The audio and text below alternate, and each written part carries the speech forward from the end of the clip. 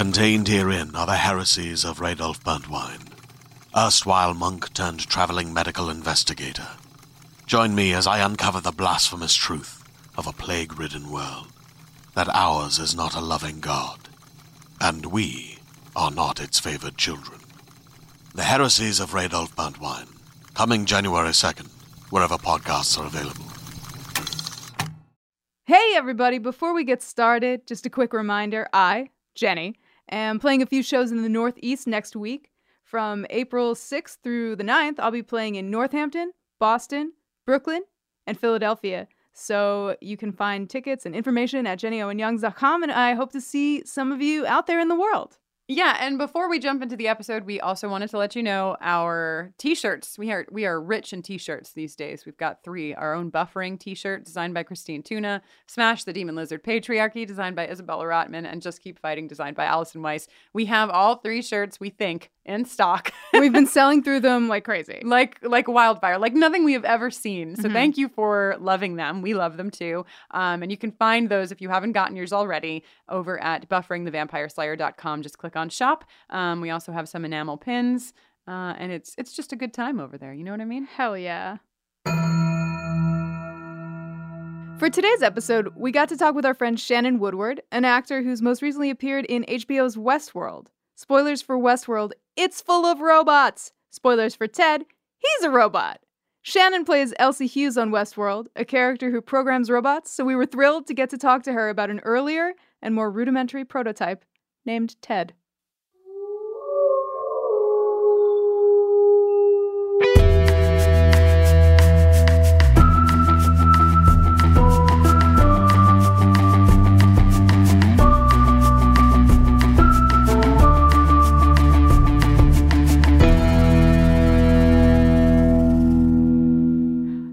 And welcome to Buffering the Vampire Slayer, a podcast where we are watching and discussing every episode of Buffy the Vampire Slayer one at a time. I am Jenny Owen Youngs. And I am Kristen Russo, and this week we are discussing Season 2, Episode 11, Ted. Stay tuned at the end of this podcast every week for an original song written by us recapping the Buffy episode we are discussing. Ted was written by David Greenwalt and Joss Whedon and directed by Bruce Seth Green. It originally aired on December 8th, 1997. So close to my 17th birthday. This is the one where Buffy's mother brings, everybody knows what this one was, let's be real. Everybody knows, but I'm still going to give you the summary. Buffy's mother brings home Ted. Also, why don't they name people? Joyce brings home Ted, her new boyfriend, who is not what he seems. That's the whole summary. Accurate. Accurate, yeah. Accurate. Ted is not what he seems. Ted is a robot. And we have a very special expert guest, a key witness in the investigation of this episode. Some of you, many of you, hopefully all of you will be familiar with her work portraying Elsie Hughes on Westworld, down in Behavioral. It's Shannon Woodward. Hey guys. Hey guys. Welcome, Shannon. Hello, I heard you Shannon. guys needed a little help with the problematic robot. Is that? Yeah, we went to narrative and they were useless. They're completely useless. No. Jenny and I were talking a couple months ago, and she knows I'm a big Buffy fan. God, when you said, by the way, what year this was in, 1997, this is crazy. I was 13 years old. Hell yeah. Wow. I know this. I know this episode so well, and I don't want to offend anyone, but it is maybe one of my least favorite episodes of this show. Fair. But I always called it the Westworld episode. That's because I knew the movie, not because I was like, one day I'm going to be on a TV show.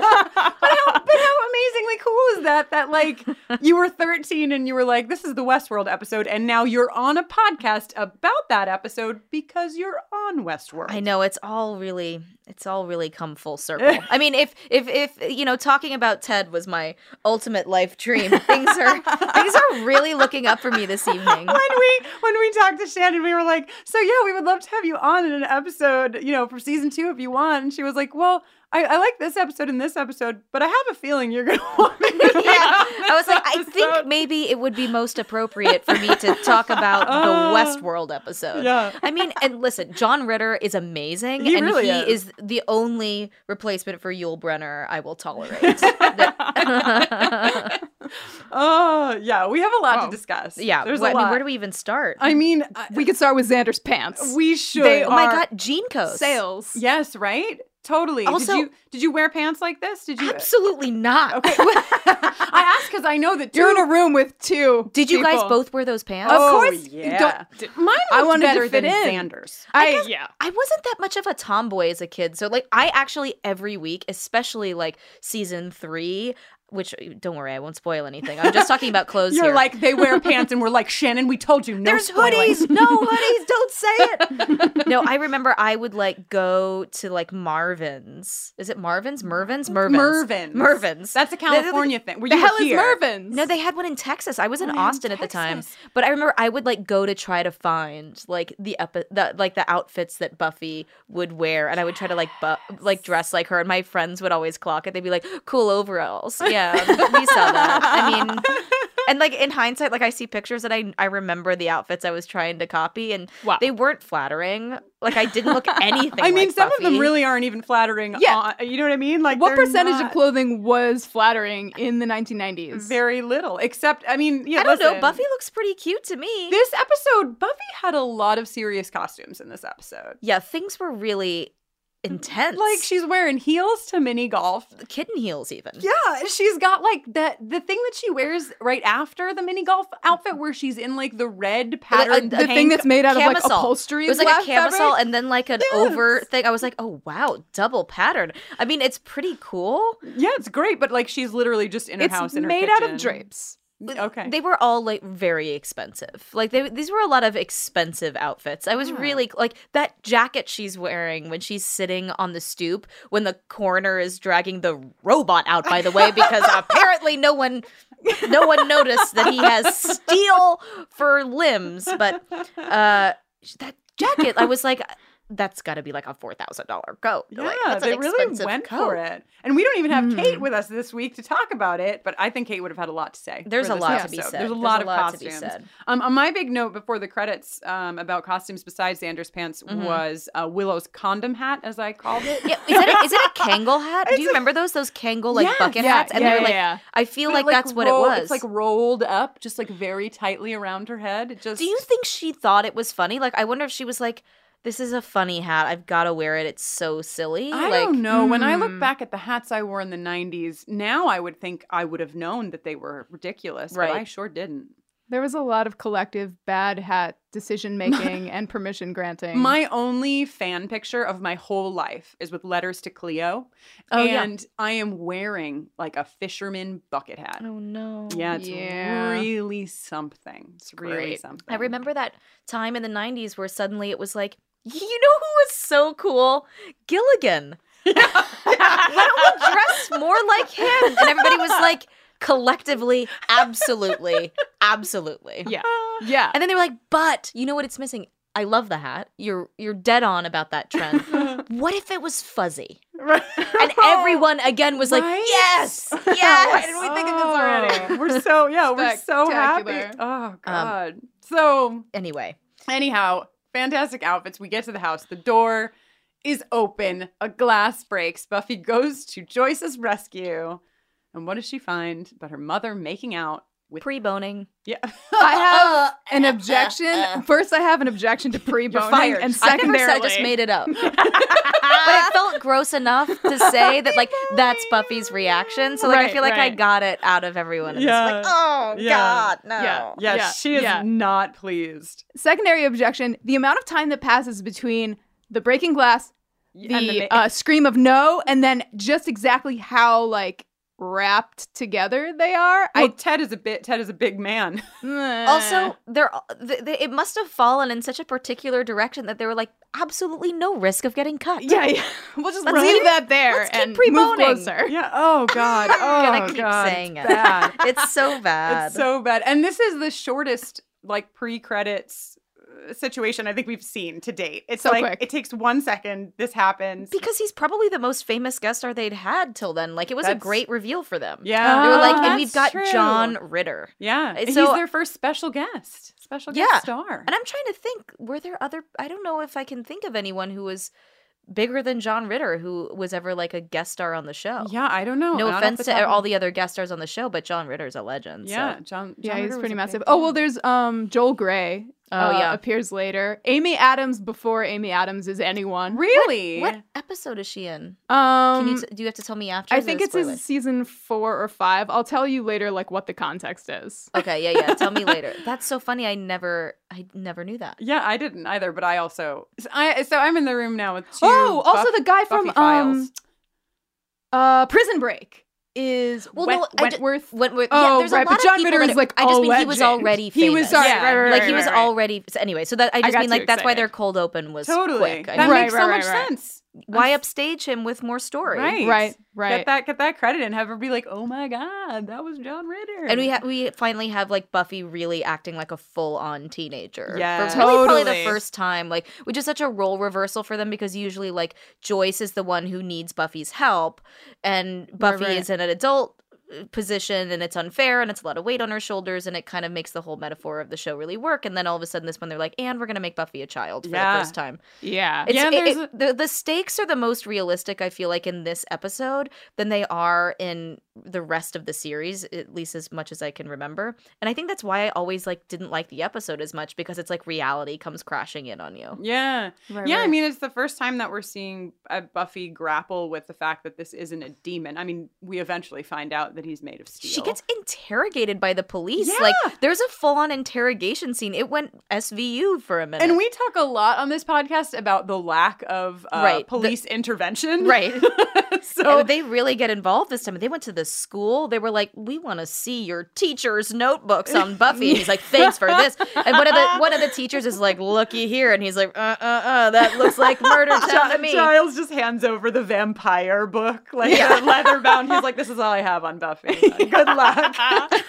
He does say something in the hallway to her at one point where he's like, I told him, and then he kind of gets cut off, and you're like, what did you tell them? Yeah, what Yeah, exactly? What did you tell? She's moody. She was really taking it out on that vampire. She's in the library a lot. Yeah. Loves to read. Book Cracker Buffy. That's Yeah, her that's her nickname. nickname.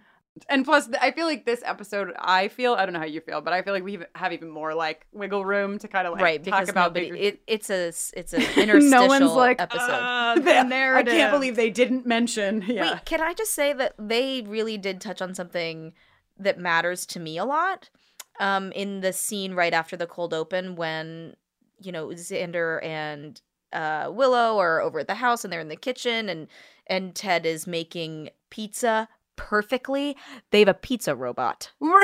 Someone made a pizza robot. And honestly, I've never heard of a better It's true. idea. But I have to ask you because one of my notes was also about the pizza. Yeah.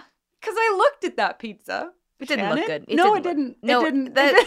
and bless the prop people, but they made those like in the like staff kitchen in there like 6 or 7 hours before because the day ran long, like they were supposed to make the I didn't feel have time like to my pre-melt mom the used to cheese. get those at Costco. They just The look like hockey puck pizza. Yeah, exactly. Is that, do you think they were actually just I the think they were Costco just ones? straight up. Yeah, they were just like Is cooked that from less the- realistic than? No, I think that's more realistic. But they But cooked I them liked in like your story more. but they still did make them in like the crap oven there Right, on the right. stage. I just or whatever. love that everyone was like, "These are the best pizzas," and they were like clanging off of the dishes.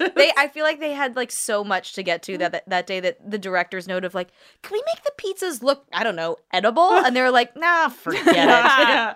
Not today. He made it sound really good when he was talking about baking them and then sautéing them in olive oil and herbs. Yeah. So I thought You have to use a cast iron. He's like, No and room you for gotta compromise. use the cast iron. Right. later I someone will use don't the want to cast miss. iron. There's a few quotes in this episode that I don't want to miss, and one of them I think happens right before we get to the pizzas, which is when Buffy makes this offhand comment to Joyce about how she must have been cataloging more than art. Sick. Yeah. Gross. But she says it also in this way where she's like really hurt. Yeah. She's like, Yeah. I'm guessing you've been cataloging more than art. And you're like, are you worried your mom's cheating on you? Like, it's so funny. Yeah. But she says it in this really earnestly hurt way that's really made me laugh. This Joyce is all, I mean, I give everybody kind of a pass on this because we find out that they're, of course, eating drugged, delicious but drugged food. But Joyce hot is food, really right? they're just eating edibles for the whole episode. They're like, I love this stuff. It's delicious. But it's just like Joyce. I know it's the drugs, whatever. But like Joyce is, come on, Joyce is not Joyce in this episode. I cannot believe that Joyce is going to fall for Ted. I just She's can't. a I know mess. it's one of those things where, and a lot of shows do this. They're just like, well, for this episode, you're just this person. Like, let's just like, and Buffy's mom has always been that character to me in the show, that like she's there to serve a purpose for the story, you know, as like a barrier between like Buffy being a grown up or not, you know. And in this one, it really keeps her a child, and like, and also the fact that Joyce is suddenly like, I don't believe anything you ever say, Buffy. Like, Yeah. when she's like, he said he would slap my little face. And she's like, he said no such thing. I was like, I feel really triggered by this. It's like, it's like someone being like, that person raped me. And they're like, no, they didn't, you stupid woman. Shut your whore mouth. But that's kind of where we're You know, at like- with this episode. I know, It yeah. really, truly is. It's Yeah. so It's very violent. purposeful, too. Like, it's And- definitely, like, it's not lost on them. I mean, Even it's smart. It's just dark. Like, It it's one of the is. darkest episodes because it really does, like, hit home in a way that the rest of the show doesn't. It's more of a metaphor, Yeah. you know, Mm. where I this mean- becomes really real. Like, her mother has like a horrible, misogynist, abusive boyfriend, and Buffy tries to save her mom, and the cops are like, "We're gonna lock you up forever." Yes, because the cops, Gets dark. We're really jumping around, but like the scene with Sorry, the yeah. cops is you know, they're really questioning, but they're really questioning like the victim in the situation. Right. Although our Ted is dead at this point, but like there's just a lot. You know what? There's a lot of guys. Is it the patriarchy? It's the patriarchy. It's a lot. I mean, they should have just called this episode "Patriarchy." Yes. Because I have like a whole patriarchy segment of my notes. Wow. But I mean, they're mostly just quotes from Ted. Ted makes me more uncomfortable than I think any character we have seen to date. And like, there are demons that I don't like looking at the Master's fruit punch mouth. I don't this like one really it. hits home. It's just It's a little too close to home. It is his like, you know, Joyce, let me handle this. And of course, little lady, sweetheart. Like, there's just so much of that fucking bullshit. I beg to differ, little lady. Oh, it makes my body feel bad. Like my nerve endings are just not. Ugh. Yeah, there's a lot. So yeah, this episode, you're right. This episode could be titled The Patriarchy. We've had a couple stuff. episodes that, you know, Reptile Boy was super, you know, they had like a demon lizard chained in the basement that they would sacrifice girls to. So there was the patriarchy there. But this one is, yeah, you're right. I mean, overall, it's just very real. It's like real people, even though he's a robot. He was a real person, and he's like the embodiment of his real person. Is that true? right? Did I read the story wrong? I don't think they said anything like that, right? Well, I think at the very end, there's like a little bit of exposition where they're trying to like explain it really quick. And what does they Xander's say? talking, and they say that Ted, the original Ted 1.0. Was a brilliant computer programmer. and got made a robot of sick. His himself. wife left Right. him. He made a robot of himself, who then went and got the wife, and I then guess, killed the wife. and maybe killed her or held her captive until she died, and then got another wife and another He wife. seems- and and so where's another like wife. real Ted? dead? Dead. Okay, Like I of guess. cancer or something close to cancer is kind of what they implied. But Yeah. like back in the 50s. They really don't go to any trouble Well, I to mean, the outline it. craziest thing too is that like of all the stuff that they've seen, of all the supernatural stuff, this is like a practical thing. Like someone has jumped like 1,000 years or something technologically and been like, no, this guy who works at a remedial software company who's a software salesman, by the way, or it just turns out like he built an incredible android, and everybody's like, Sure, yeah, of course. I'm not gonna tell mom that. I mean, she might be onto my vampire stuff if I tell her about that really intense computer she was dating. So Like it's so weird.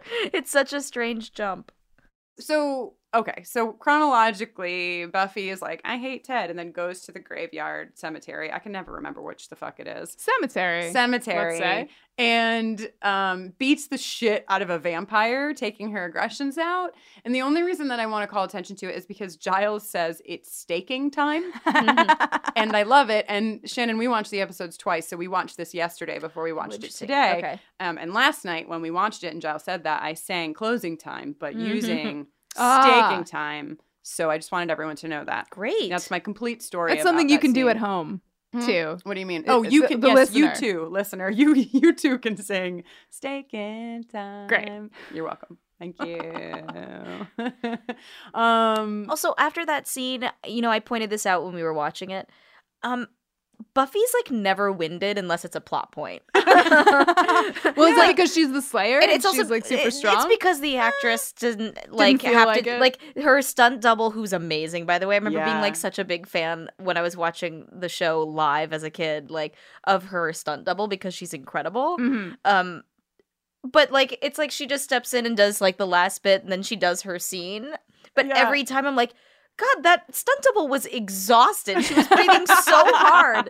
And then she's like, and doing roundhouses. And all of a sudden she's like, oh, Giles, I'm so bored. It just makes me laugh now. last week we learned that stunt double was also the stunt double for the Pink Ranger, right? Yeah. I knew that. Yeah, But I it's wonder what she went on to do. That's the thing. I never looked her up after that. Like, I wonder what she does now. I don't know. We We should can. We find should and out. we can find out. Let's More. find out. Yeah. Let's find out.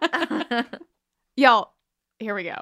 Buffy's stunt double was, of course, Sophia Crawford, who is one of Big ups. triplets. What? That's right.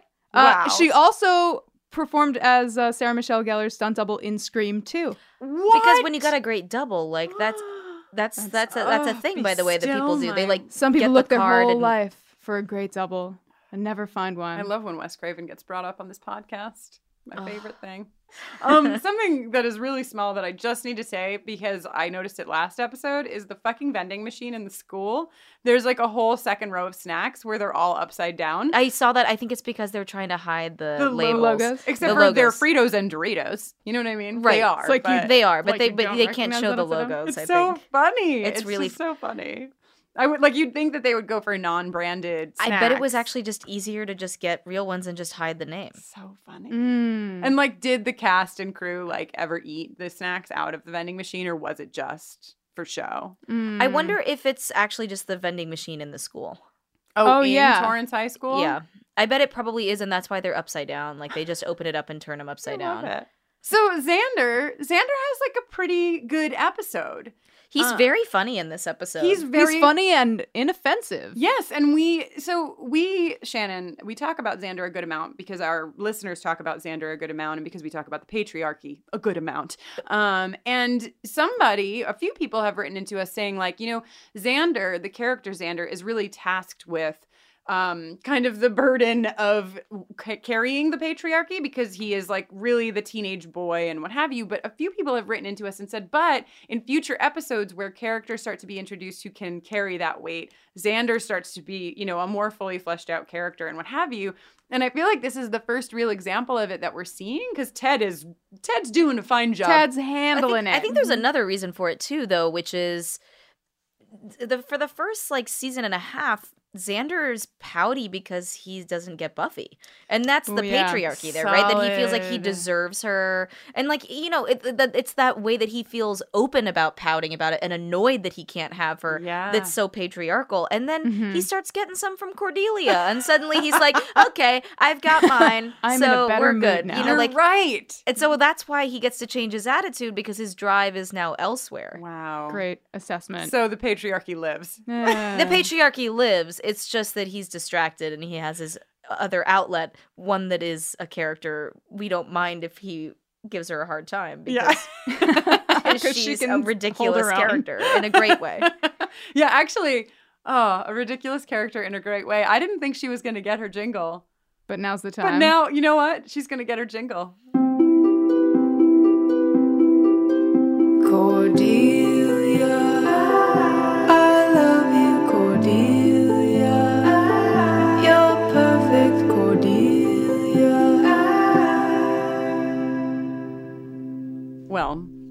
Now you've heard the jingle, Shannon. What do you think? You know, it's interesting you say she's perfect, and she knows that already. Yes. It's a lot more moving than I expected it to be. It was sweet. It was really sweet. It was ethereal, which is not what I think of when I Right, think right. of Cordelia, but I'm really into it. I think in the off hours, like at the end of a long, hard day of being Cordelia, I think what Cordelia really needs is a gentle, ethereal appreciation jingle. And like a melatonin. Yeah. Yeah. Definitely a melatonin. Give us a melody. Someone who does not have a jingle, but who is really holding strong in this season appears Jenny Calendar.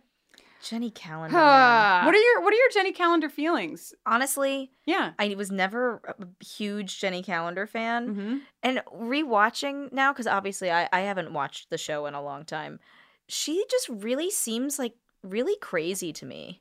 Like she's got like crazy eyes in a way that like I feel like Giles would spot.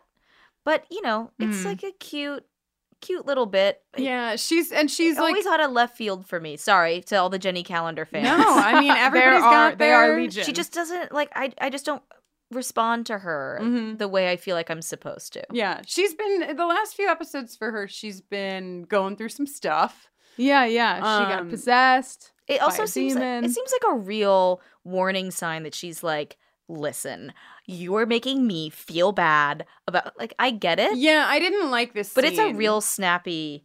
I I was really, like, oh, she's like a little Jenny intense. was into it. I really like that she's so good at saying what she needs when Giles is in fact lingering about after, you know, essentially being responsible for something super traumatic. that Yeah, happened to that's her. true. Yeah. Jenny or Giles is. I was gonna say Giles is pulling a Jenny Owen Young. How dare you? in this scene? It's not so much, you know, like what she's saying. Mm. It's like how she's saying it. it is Yeah. not a great vibe. Yes. Like I'm feeling like warning signs. But you know, she's just like a casual witch, you know. Yeah, Right, a right, right, techno right. pagan. Yeah, just like a techno pagan computer teacher. Casting So some bones you know on the we're internet. in this episode, but like you're here, and can we just hear a little bit about your relationship to this show? Because we know it, but they don't know. Then you know the listeners don't know. To Buffy? Yeah. I mean, I was just like a uber fan. I was such an uber fan. Like I would watch every episode live and I would record the show on my VCR. I had every episode, like I would just buy like VHS tapes from like Eckerd's when my mom would go. I'd be like, God. I have to go because I need to get another VHS tape. Yes. And I would record it on extended play. Did you know you can do that? You could set your VCR to record at a much slower rate so you could get like 8 hours out of something instead of getting like 2 hours or What? something. Wow. So- So it recorded at like a lower quality. Yeah, at a lower quality so you could get more because like it's not like I was made of money when I was 13. Right, You know, my right. parents weren't exactly like dying to encourage I knew how to set the VCR timer. I mean, and as Wow. soon as IRC was around, then I was like downloading the episodes because that was like legal at the time. Nobody was streaming anything. Yeah. You get like MPEGs. I was encoding MPEGs. Like Oh my goodness. just wow. really truly the nerdiest person. And who do you have a favorite character, even if they haven't appeared yet? Yeah, like I was just a Buffy person. It was a great like role model. You know, she was smart, she was funny, she was never too put upon because of the burden that she had. You know, Mhm. I don't know. Like I think I just like wanted to relate to her. Saying I related to her sounds like I'm complimenting myself. I don't know. I say it all the time, so you go right ahead. I just, you know, I even like when we were shooting Westworld, I was telling our showrunner, it was Lisa Joy, like after we finished the season, we were talking about it and we were talking about Buffy and because she was a big Buffy fan too. And I was like, I feel like I play like Buffy the Vampire Slayer, but like, you know, slightly nerdier. And she's like, oh, okay, or you're more Willow. And I was like, no, I see myself as this way. She's like, okay, I don't want to mess that up for you. But, you know, and I'm like, no, I'm Buffy. Whatever you want to think, Shannon. Like, I just like not how I... That's amazing. Not that I'm not a Willow fan. I am. I was just like, I just never really connected with Willow. Right. Right. You see yourself as a Buffy. Yeah. Anyway. Hell yes. So funny. Hell yes. I remember actually when I came to LA to start acting when I was about 15. So the show was still on. It was still shooting. I mean, they were probably still doing like season 4 or 5. Mm-hmm. And I went to their stage for an audition because their casting directors were casting something else. And I went to the stage, and they gave me like a visitor sticker to like go, and I was like slow walking through their set, like through the graveyard. I was just like, my God. oh my God. I was freaking out. I didn't even remember what I was auditioning for. I know I didn't get the job. I was just like so I was a child. Yeah. I was so excited. I remember I went up to an AD and was like, do you think maybe Sarah Michelle Gellar would let me meet her? And they were like, no, get off our lot, right? This is like after my audition. But I remember I found this the other day, like in some like old notebook, the visitor sticker. Oh my and God. I wrote on the side of the sticker, it was like, the day I almost met the cast of Buffy the Vampire Slayer. Oh my God. It's so embarrassing even to say out loud. Just like such a nerd. Like, it was still like so real to me. Yeah, I mean, it was like, still going on. I'm actually really glad I didn't see it, but I was just like, oh my God, this is crazy. When I first came to LA, I drove to Torrance High School and like walked around. Hell yeah. Of course do those VHS tapes, are they long gone? Yeah, I think I threw them out or like gave them to Goodwill or something, probably around like 18 or 19. Yeah. I mean, as soon as I started like working and I was busy, like the fixation was removed. Yeah. I think but I mean, it was like truly a fixation. Goodness. Well, and Bless. you're jumping back into the episode now. You're an Angel fan. Yeah, I was an Angel fan. We get a little Angel here. My note is Angel's sexy hand wrap. That's how I wanted to remember this scene. It's also like something that you can so easily do yourself, like the hand wrap. Like it's not like it's just like such a simple wound to like be like, oh, it's time to redress it. Also, like what? Because he's gonna get an infection. Yeah. Like Also, don't he's a vampires vampire. heal fast? That's what I mean. That's what's so What weird. the But fuck? also, like he's definitely not gonna get an infection. It's not like he's like, well, I don't want to lose the hand. I've had it for 300 years because I take good care of my wounds. I don't know. Maybe it's like their foreplay. You know, little hand wrapping, little making out. Little pre-boning. Little, oh, come on. And you guys are really holding on to No. I apologize. No. Never be sorry. Never be sorry.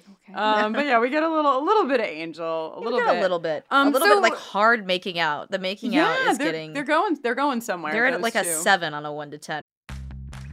Are you ready to shop? Rakuten's Big Give Week is back. Get 15% back at hundreds of stores, and it's all happening this week, May 6th to May 13th. It's the perfect time to shop for everything on your list for spring and summer, like clothing, outdoor gear, and travel. I know I'm using this week to stock up on some warmer weather essentials at Ray-Ban and Ulta, and I love that Rakuten even helps me save on travel at sites like Hotels.com. Rakuten really is the best way to shop, and you can save even more by stacking cash back on top of deals.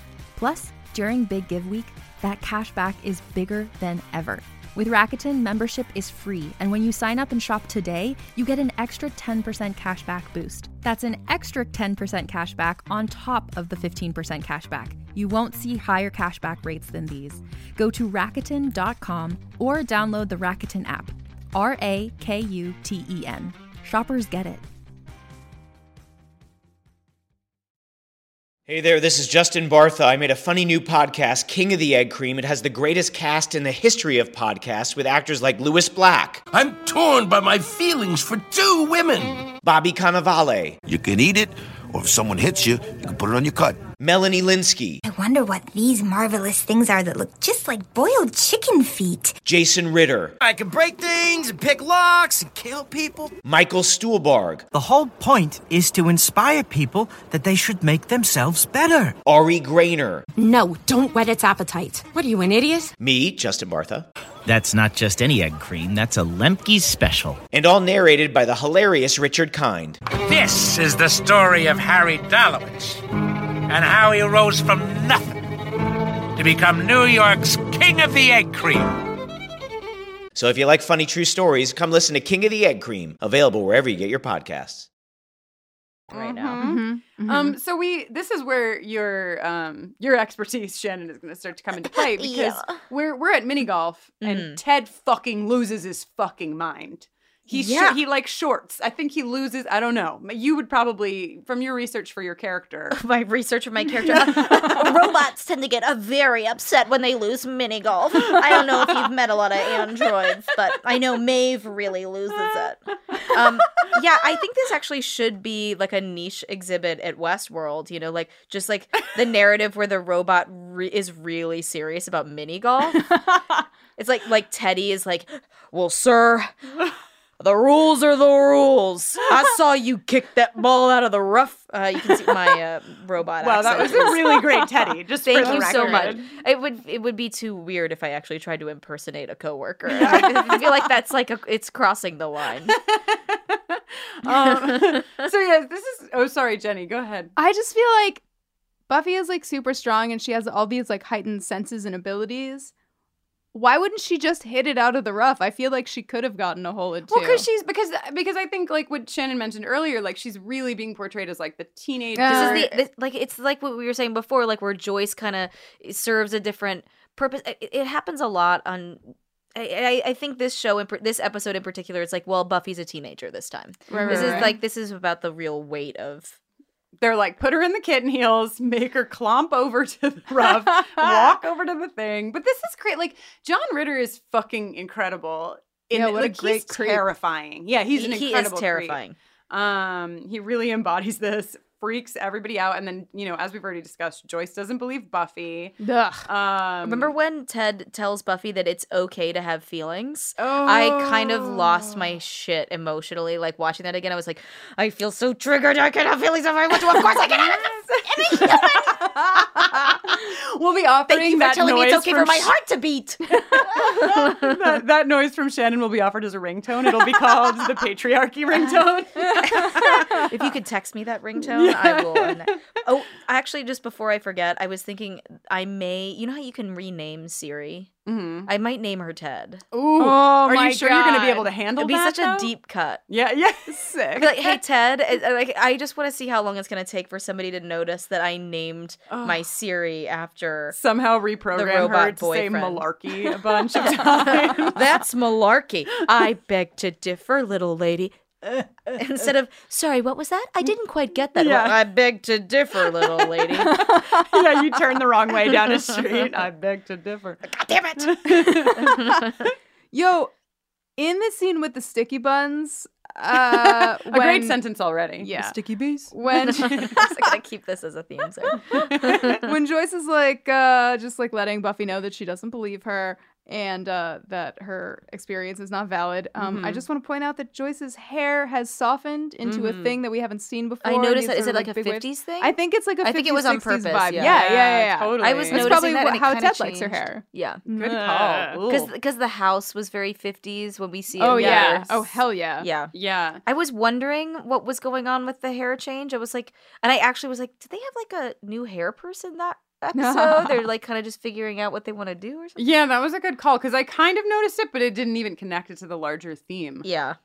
So then we go to the high school and there's a banner. I'm just calling that out because we have talked a lot about how Sunnydale High School fucking loves a banner. They just love a banner. This week is a pep rally. Right. They might. Yeah. Oh, right. In the back, in the signs. Yeah. There's just always somebody's making a banner, hanging a banner. Oh, were you gonna say like maybe it's hanging over something that says Torrance High School? Yeah, I meant the one that says Sunnydale, like the banner outside. Like, yeah, I wonder if it's covering stuff like that. Yeah. Like something practical. I would love to know what is behind every banner in this series. Just also, like it's the high school in 90210 too. Yeah, yeah. I think they were just very aware of that too. Maybe the production designers are being like, "This is not 90210. Yeah, It's a different school." What I have a personal question based on what we see happen between Xander and Cordelia.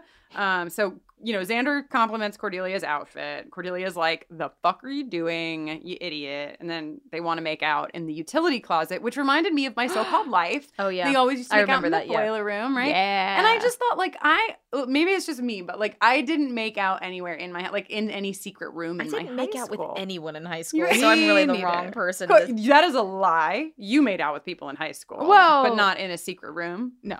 Yeah. So it's just but I kind of feel jealous about it. I literally never made out with anyone at school ever. Yeah. It didn't even happen even the one time. No, I think I made out with... You know why? Because school is not a place for making out. yeah, no, it's Giles and Jenny Calendar. It's for studying and talking about Buffy the Vampire Slayer at lunch. Yeah, fuck yeah. Just ask tiny little baby me. And for wearing the closest you could get to Sarah Michelle Gellar's outfit. Yes, that day. exactly. It's not for making out. Be you student or teacher, especially teacher. Yeah, Jenny... Faculty. Not Jenny Calendar, but Jenny Owen Youngs was very mad about Giles and Jenny Calendar making out in the school. It is unhinged behavior and completely unprofessional, and really goes Highly to my theory unprofessional. that it is a red flag. Yeah, right? Red flag. Keep it. Ooh, nice, Jenny. There's a great SNL sketch that you should totally check out called Red Flag. Look it up. Oh, I didn't know that. And I just enjoy. thought you were... It reminded me of another SNL skit. Whatever. Continue. I'm not going to go down this It's a different podcast. Yeah, it's a different A thing. slippery slope. Buffy goes to Ted's office and doesn't even sneak around. Doesn't even wear her normal detective outfit of trench coat and horrible sunglasses. She doesn't even try to hide. She stands like right next to him Right at by the the snack snack area. desk. And she's just like fully stood up, like not concerned. She's just like sort of leaning forward. Yeah. This is a whole thing, a very interesting thing. She sees this picture folded in half, cutting Buffy out. Which the thing is, like, she knows that photo. It's on her fridge at home. Why does she have to take it out of the... I mean, I know it's for us. It's for us. I know. Production only But I took the one can't. picture, so Yeah. we didn't get around to doing a second picture. But so also, we why did do the you one. think, like, what's the motivation for Ted to put the picture, like, is the robot's motivation to have the life he once had, and he just programmed the robot wrong so that the robot's really angry and kills the wives every time? Like, I don't understand why. We'll never know. And why does he have a job? Just because the patriarchy. Cool. I think he still has the a job because, to like, serve the story. That's serve it. the story, but also maybe some sort of like 50s patriarchy okay. breadwinner thing. I just remembered that his conversation on the phone is like, it's actually very expensive software. He's like talking about how expensive the software is. Like, and that would be a pro. Like, well, I bought this new software. It's quite expensive. In 1997, being like, she runs cheap software. Speaking of software, just like to the front of the episode when he's talking computers with Willow, and he's like, "I bet you love your 9-gig hard drive," and she's like, "I do." Yeah. And you then do? He gives her floppy disks later as an upgrade. He says like bundled here's the upgrade I talked to you about. I was like, that's it's a like disc. 5 floppy disks. Cut to the rubber scene that's banded like together. an hour long where Willow is just popping out one disc and inserting the next disc. I love these new discs. They're Ted massive. also has a job to pay for the rent on his weird, creepy underground apartment, which is below the Halloween store. Yeah. Or the same place whatever that is the like Halloween their store was. weird room on their lot that is a swing set for them. Yeah. They're like maybe like they're like, today it's an apartment. I swear it's like it's the store later, but I think they use it as someone's apartment at one point because I remember that window. Oh, I don't want to keep an spoil eye out. Yeah, we'll let you please know when we holler see at it me. again. We will let you know. So Ted dies. Wait, what? Ted dies. It's after Buffy it finds out happens that they're gonna so get married. quickly. Yeah, which is fucking weird. That whole thing is weird. But like this scene where she comes back into her room and he's sitting there like a fucking creepo with her diary. No, it's like I just and he literally says he's gonna send her to a psych ward. Yes, it's full on like classic. Like, if you don't do what I say, I'm gonna lock you up in a psych ward. Right? Like, I'll put you in jail. They really went hard on like The 1950s patriarchy. patriarchy. That brand. And then when she gets upset, he punches her square in the face. So that's not a warning shot. Like it would have if she hadn't have been a vampire slayer, which was very lucky for Ted in this moment. That her diary she would was have true. died because later she gets slightly hit by Ted and Joyce gets knocked out. No, Joyce is knocked out. out Yeah. for hours. Yeah. Doesn't remember a thing. Yeah, it's just like, whoo, he was weird, huh? God. Yeah. At the end, he's like, that was weird. Watching this episode, when we watched it for the first time, I don't know. I guess I just anticipated that like, he would get killed for the first time in the end of the episode. So it really took me by surprise when we were like 20 minutes in and Ted was dead at the bottom of the stairs. I was like, well, where's this going to go? Like, you know? It goes into SVU. It's like, dun, dun. Yeah. Buffy, So then Giles packs his bag full of all of the weapons in Sunnydale High School. In the like, hope smallest the duffel detectives bag. don't take a look in the Sunnydale library He doesn't locker. even zip it up because Sound was like, could you not zip it? Like, it's just like, it's really disruptive. He just walks out with his open duffel bag. Is that a giant crossbow in that tiny bag? No. Nope. Yep. The crossbow, again, jumping ahead, but so last episode we saw Kendra pick up the crossbow and be like, I know how to use this, and then trigger it and shoot it through a lamp. accidentally. And the crossbow is up to no good once again, where Jenny Calendar has accidentally shot Giles in the back. Let's be real. As soon as Jenny Calendar picks up that crossbow, it is apparent that she is not a person who should be holding a crossbow. She does not look centered. Would you call that a red flag or no? Just wondering. When she's like there a waving color it past wildly, red? as if she's attempting to aim, but it looks like her eyes don't work. Like she's She's just moving, kind of dancing It's with moving it. so much between you're like, are you aiming or trying to learn the Macarena? It is a lot. So naturally, she shoots him in the sacrum. Yeah, she really gets him good. But how about Giles ripping the liver or the out of kidney or himself? something? Like in the back, like I can't believe he lived. We never talk about that again. Yeah.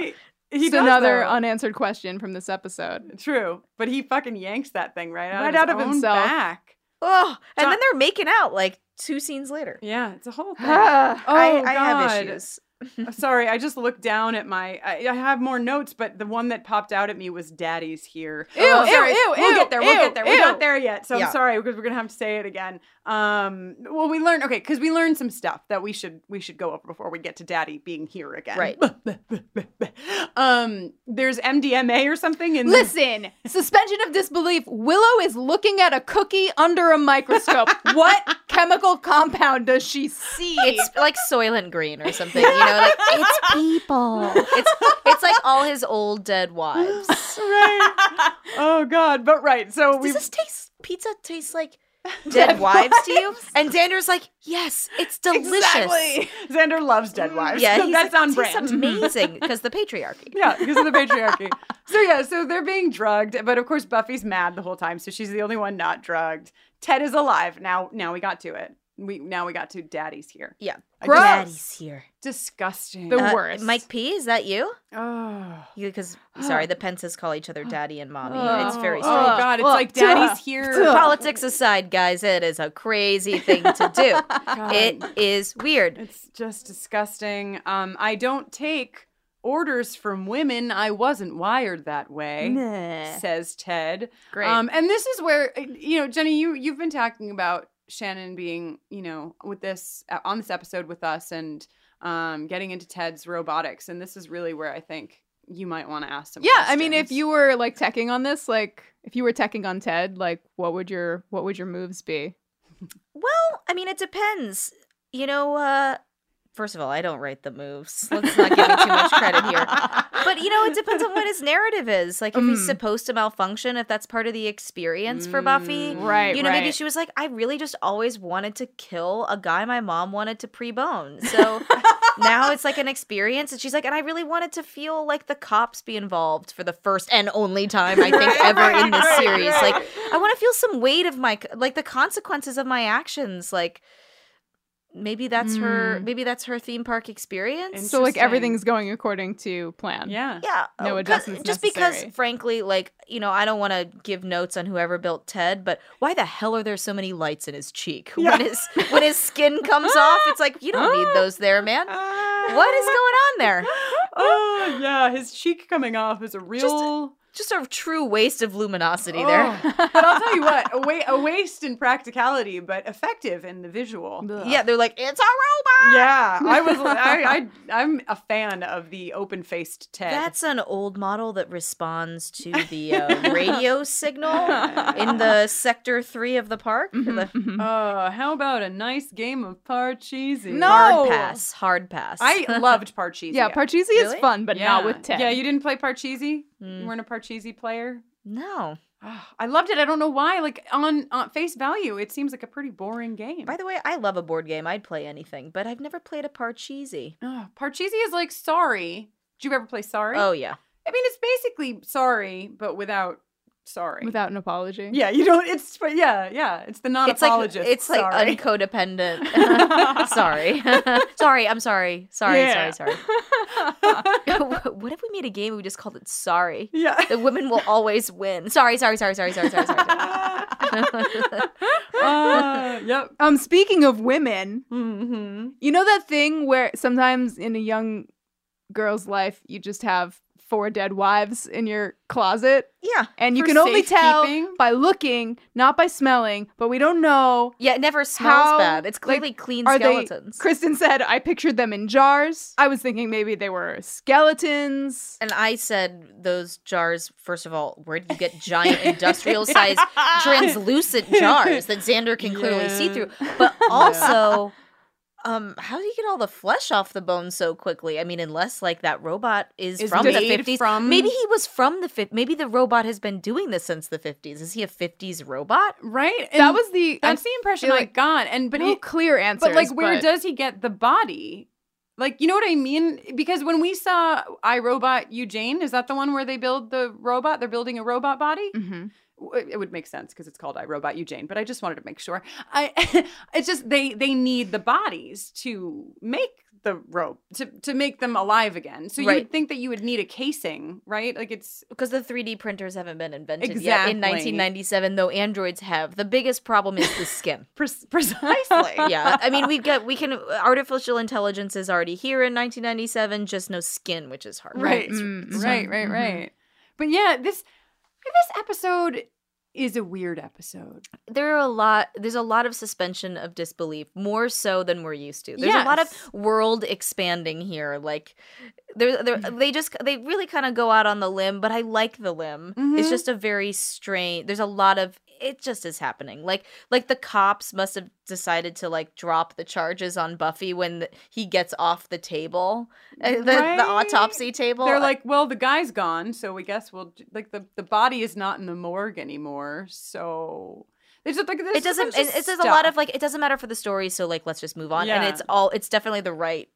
And it's just crazy. It seems like one of the most important. I mean, I think one of the most important pieces of this episode is us looking at Buffy respond to harming a person, even though we find out in the end that like Ted was a robot.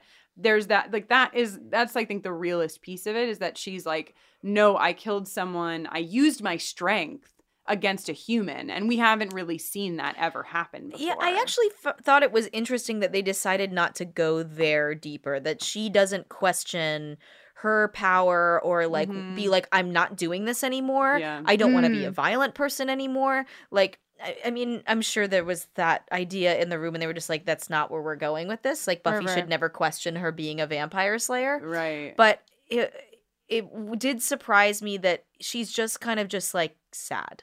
Yeah. She's just like sad that her mom's sad, but she's not like I gotta like look myself in the mirror. Like it's definitely that doesn't exist in it, which is weird. Yeah, there's not as much introspection as you would think, as we've seen in past episodes. I mean, there's just not time in it for where the story is going, but yeah, it surprised me. Yeah. There really was there wasn't even enough time to explain half of the things that happened in the episode. Right. Yeah, Ted.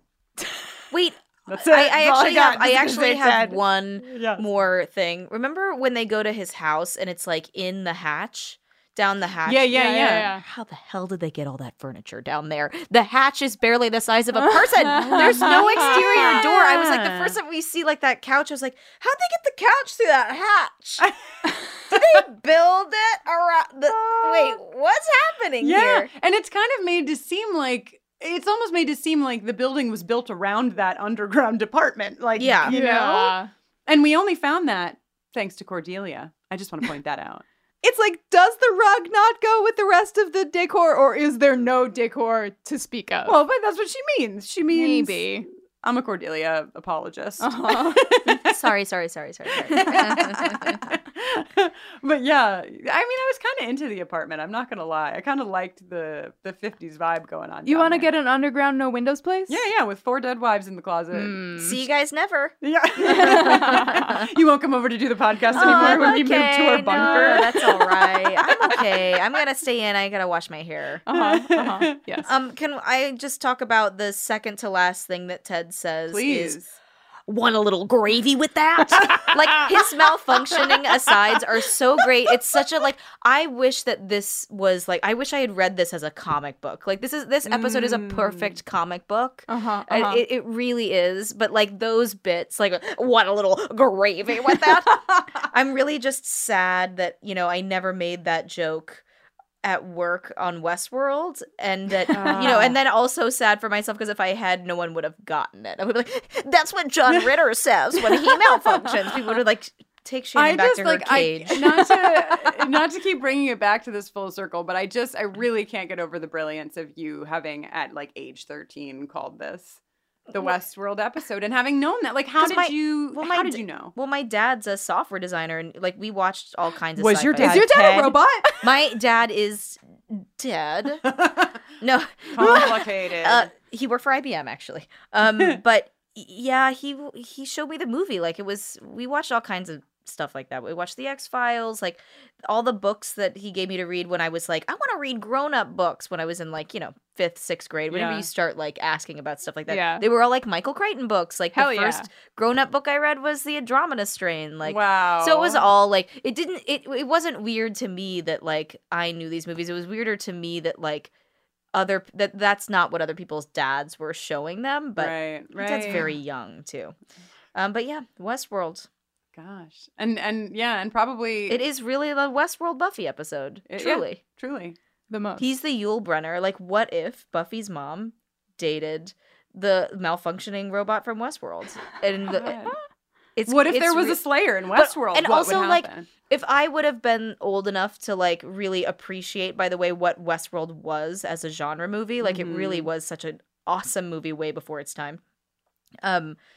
I would have, I think, had a much more of an affinity for this episode. And I think that that's why, like, Joss wrote this episode. Like, there really is, like, a great, it's really cool. Yeah. It just doesn't fit in the world the way, it feels like it's a passion project. Right. Which is kind of amazing on it. I mean, I like that view of it, too. Is that, like, you know, you have the ability to kind of, like, take these stories in different directions and explore things and have It's like, fun I'd with want to them. make the Beetlejuice episode. You know what I mean? Like, I do get it. Totally. Well. This was fun. This was the best. It's been fantastic. Guys, thanks for having me. Thanks for being with us. Thank you. You are always welcome here if you would like to talk about any other episodes. They do not always need to include robots. Okay. Thank you so much for saying that. Sorry. I'm so sorry. Everyone who's listening, you've already seen season 1 of Westworld, but go back and watch it a second time. Please. It really merits at least a second viewing, if not a third. Yeah. It's a show that I think really gets better. It improves with your multiple additional viewings. Hell yeah. Shannon, where can people find you on the internet if they just like want to absorb your social media presence? I'm at Shannon Woodward on the Twitter. Great. It's like 90% politics, 10% jokes. So just a lot of smashing the patriarchy. Yeah, there's definitely a lot of that. Oh, hell yeah. I like to slay trolls, much like Buffy slays vampires. Yeah, you go hard on the trolls. Listen, sometimes you gotta teach like the teenage kids how to deal with bullies, and I think like to some extent, like it's the only reason why I keep doing it. You just gotta hang people with their own dumb, hateful words. You know, like I'm not mean to them. I just let them hang in public. Yep. And you know, it's kind of the best way to deal with a bully. And I get a lot of kids write at me sometimes, and they say like they learned how to talk to people in a certain way. As annoying as it is, I truly keep doing it because of those kids. Yeah. And because I slightly enjoy it, but, you know. So follow Shannon Woodward on Twitter. Yeah, thanks for making the world a better place in a variety of ways. Oh, thanks, guys. Yeah. Wait, Shannon, can you talk about, because you work with some really awesome projects too that are like lifting women up. Oh, yeah. I'm also part of a women's reproductive health organization called A is For, and you can follow us on @aisfor.org on Twitter. Yes. Or aisfor.org. We raise money for various women's reproductive health organizations, some of them smaller, and we give them direct donations. All kinds of really interesting women's health, like, you know, people who provide law services for pregnant teens or, you know, all kinds of things like that. Anyway, if you're interested in that, please check us out. Yeah. Hell yeah. Very important stuff. Thanks. Thank you for doing that too. Oh, thanks. Listeners, thanks so much for listening. I'm Jenny Owen Youngs, and when I'm not watching Buffy, I'm making music. You can learn more about me and listen to some of those songs at jennyowenyoungs.com/buffering. And you can give me a shout on Twitter at Jenny Owen Youngs. And I am Kristen Russo. You can find me on Twitter at Kristen Noeline. That's KristinnNoeline. You can also learn about the work that I do with LGBTQ communities as well as their families and educators over on my website, KristenNoeline.com. Those organizations that I run are Everyone is Gay and My Kid is Gay. And just so you know, something that I don't talk about often is that I also wrote a book. It's called This is a Book for Parents of Gay Kids, and I don't know if you know what it's about, but it is a book that is a Q&A guide for parents, family members, educators, anyone really who is in the orbit of any LGBTQ person. It tackles sexuality, gender, coming out, all of those things. It's very useful, and you probably know someone who could use it. It might be you. It's a great book. Thanks, Jenny. You're welcome. You can always find out about any upcoming buffering events that might be headed down the pike, and you can also find information about my events and Kristen's events, all hubbed in the convenient location of bufferingthevampireslayer.com under the events tab. You can follow us on Twitter at BufferingCast or drop us an email at bufferingthevampireslayer@gmail.com. Yeah. What about Facebook? What about poor Facebook? Oh my gosh, Facebook.com/BufferingCast. Goodness. Heavens. You can also support our podcast and this work. It is a thing. It's a serious thing. A real thing. A real thing. And you know what else is serious? It's how many of you support it. Our Patreon page is over at patreon.com/bufferingcast, and you can give at the $1, the $5, or the $10 level. And so many of you do. Thank you so much for supporting us. We know it's fun too for you. A lot of the rewards are really fun. You can get the songs in advance before, you know, we release the album at the end of the season. You get special Q&A videos. You get Buffy watches.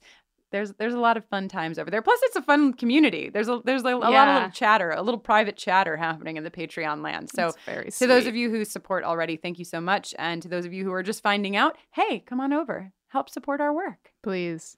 You can also support us by going on over to iTunes and leaving a positive review if you have positive things to say. If you have negative things to say, you know, maybe just shoot us an email privately. Yeah. And of course, as always, you can go on over to bufferingthevampireslayer.com, click on shop, and get yourself some fun vampire-themed goodies. Or patriarchy-themed. You know, same diff. Shannon, will you please howl out with us? Till next time. Ow!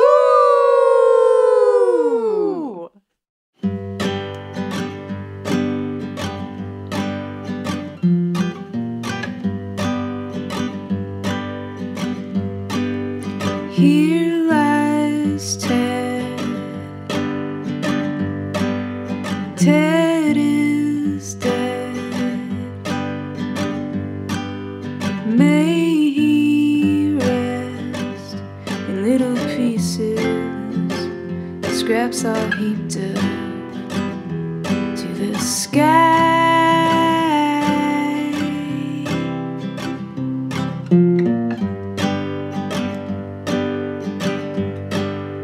Here lies Ted, no tears shed. He always said he'd take no malarkey, and he had no heartbeat in his chest.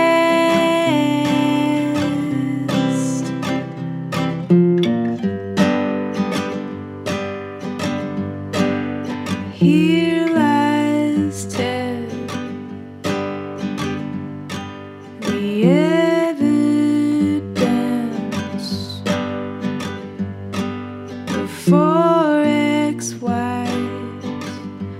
down in a closet in his apartment underground.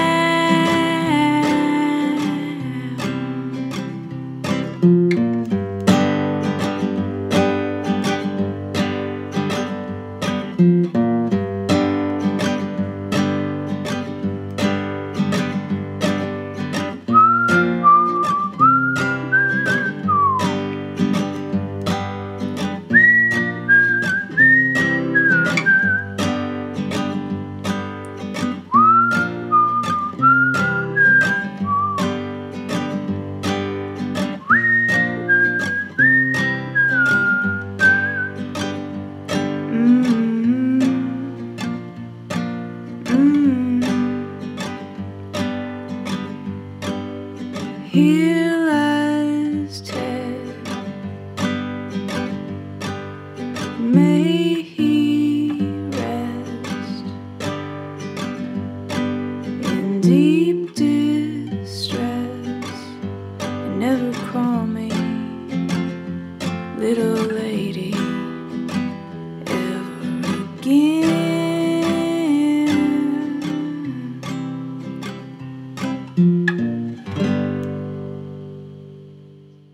Oh, hey guys, you're still here. Great.